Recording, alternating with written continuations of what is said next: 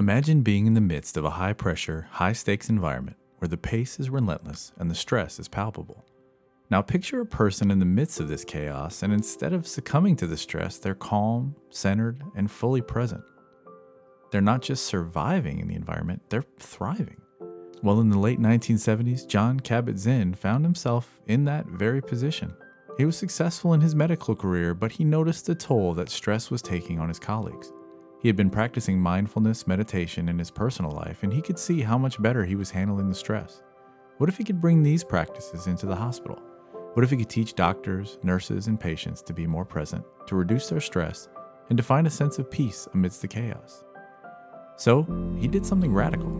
He started a stress reduction clinic right in the heart of the hospital. He began teaching mindfulness meditation to patients, to doctors, to anyone who would listen. And the results were astounding.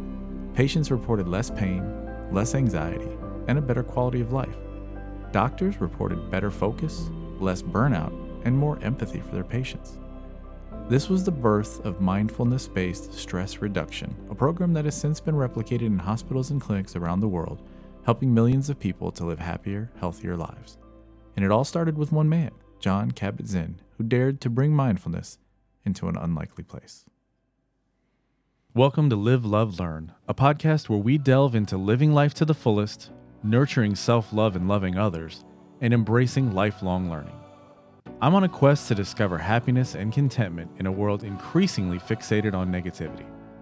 I embark on this journey not only for myself, but with a deeper purpose, to leave a roadmap to happiness for my sons, and to invite anyone else who wishes to join as I strive to live my life to its full potential. This is Live, Love, Learn, the podcast.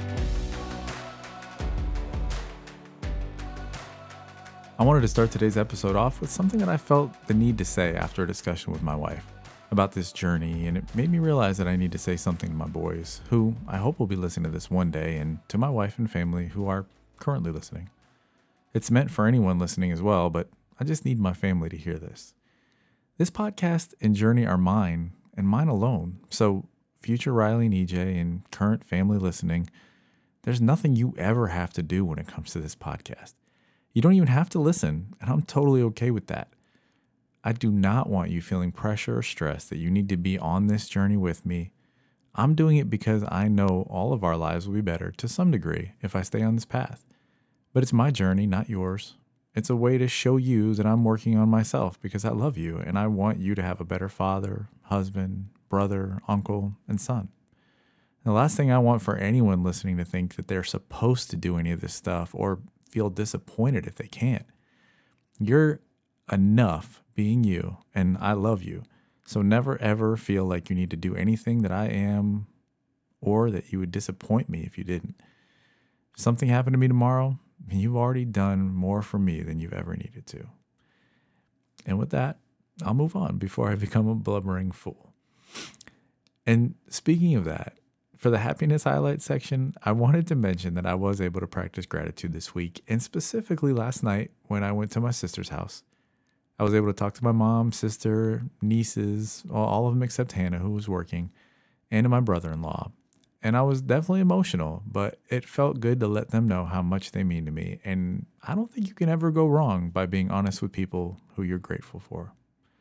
The gratitude journal was a partial success, as I was able to do it a few times last week. I'll continue to try and make it a stronger habit this week as well. But all in all, it was a great week, culminating in what was overall a really, really fun time at my sister's for dinner last night. So take a moment to reflect on things that you're happy about or proud of this week. One of my friends from way back mentioned on Facebook that she was listening, and a couple years ago, she actually found how powerful it was to focus on positive aspects of her life on a daily basis. So, Melissa, I'm so glad that you found that out, and I'm glad I'm now finding that out and finding how powerful it can be as well. And if you're listening, I hope it's the right time for you in your life that you can explore the power of focusing on the positive as well. But now let's explore how we can bring some of Kabat-Zinn's teachings into our own lives to improve our mindfulness and find our own sense of calm amidst the chaos. I found the story of Jon Kabat-Zinn interesting because if practicing mindfulness in what has to be one of the most stressful places, a hospital, I imagine how impactful it could be in a less stressful environment as well. I want to explore how to get deeper into mindfulness, but before we walk, we have to learn how to crawl. And since mindfulness has always been difficult for me with my ADHD brain, I've tried and failed miserably to meditate and was certain that it was hokum. Shout out to Sheldon Cooper.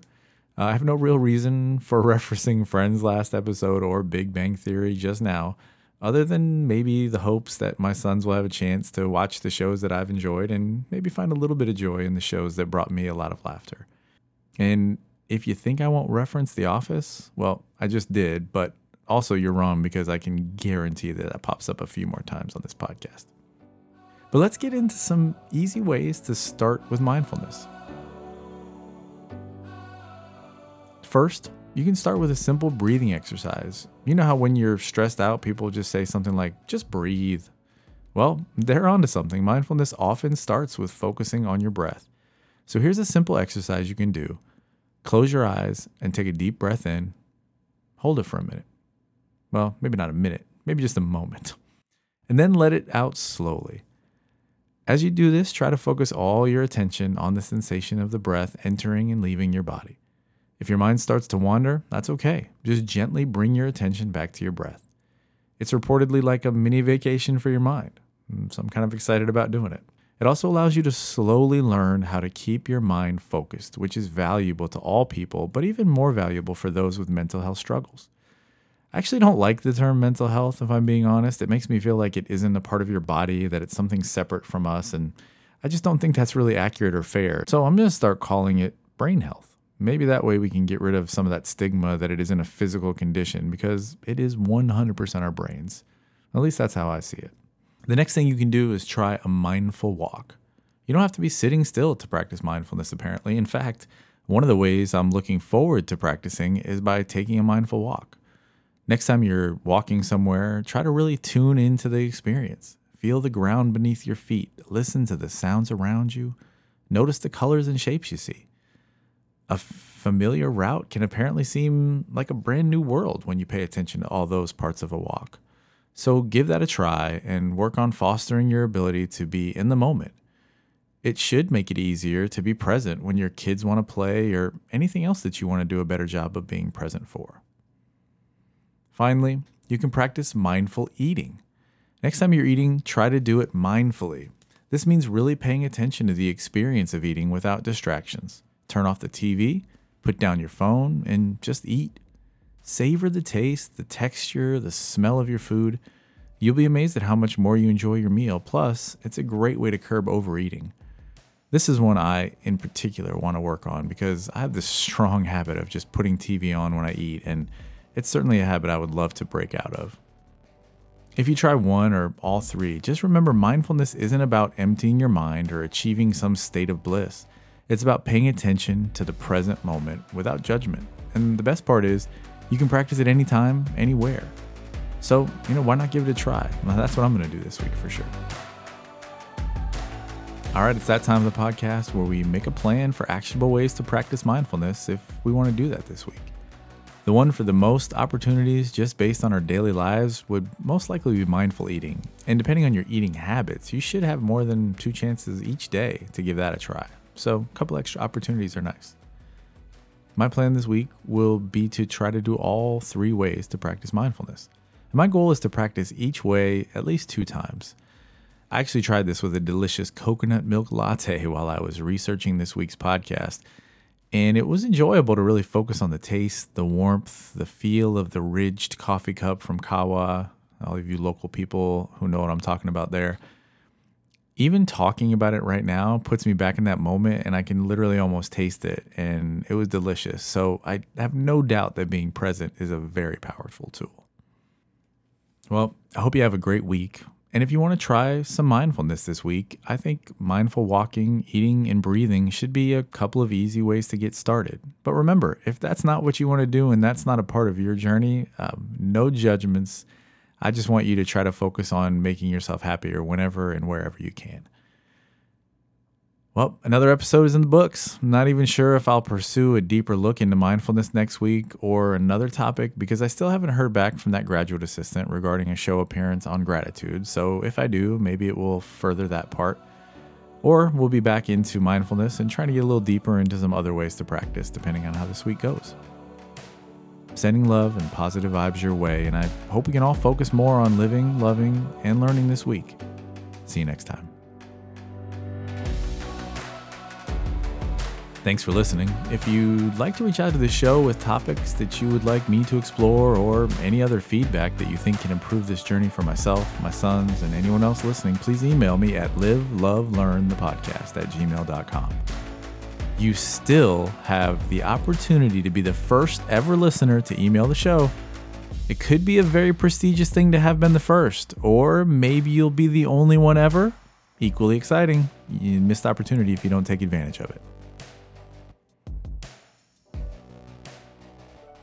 If you're still listening, you know all about the book club already, and there's really only one question to ask. Why haven't you sent me an email yet? I kid, but seriously, be the first. Maybe I'll send you a prize. Who knows? I'm still reading The Body Remembers, and I'm about 65% of the way through. It's a long book, and there's a lot of information, so I'm okay with not racing through it. So as I finish that one up, I wanted to mention how I'm going to update this segment. I thought this would be a cool way to make a more structured book club that you or anyone else can follow along with whenever you want to read a particular book I'm working on. This way, I can hopefully be reading along with you even though this may be years from now. And I'm really hoping that Riley and EJ will find this at some point and enjoy reading books with their dad, whether I'm still around or not. So next week, I'll give you the book title that I'm going to read next and how many chapters to read before the next show. So join along if you want. I'll have some guided questions and responses, so regardless of when you listen to this podcast, you can still be a part of the book club. And if you don't finish it by the next podcast release, just wait to play it until you do. It's the perfect book club. You can just make the appointment to be done whenever it works for you. I'm also going to look for ways to complement this with social media so that there can be maybe some real-time or maybe not so real-time conversations depending on when you find this show. So tune in next time to find out what the book is. I feel like this first one has to be a good one, so maybe that could be the subject of the first email you send to the show. I feel like I'm pandering at this point, but I think this might be the week. I really do. So thanks again for supporting me on my journey, and see you next time.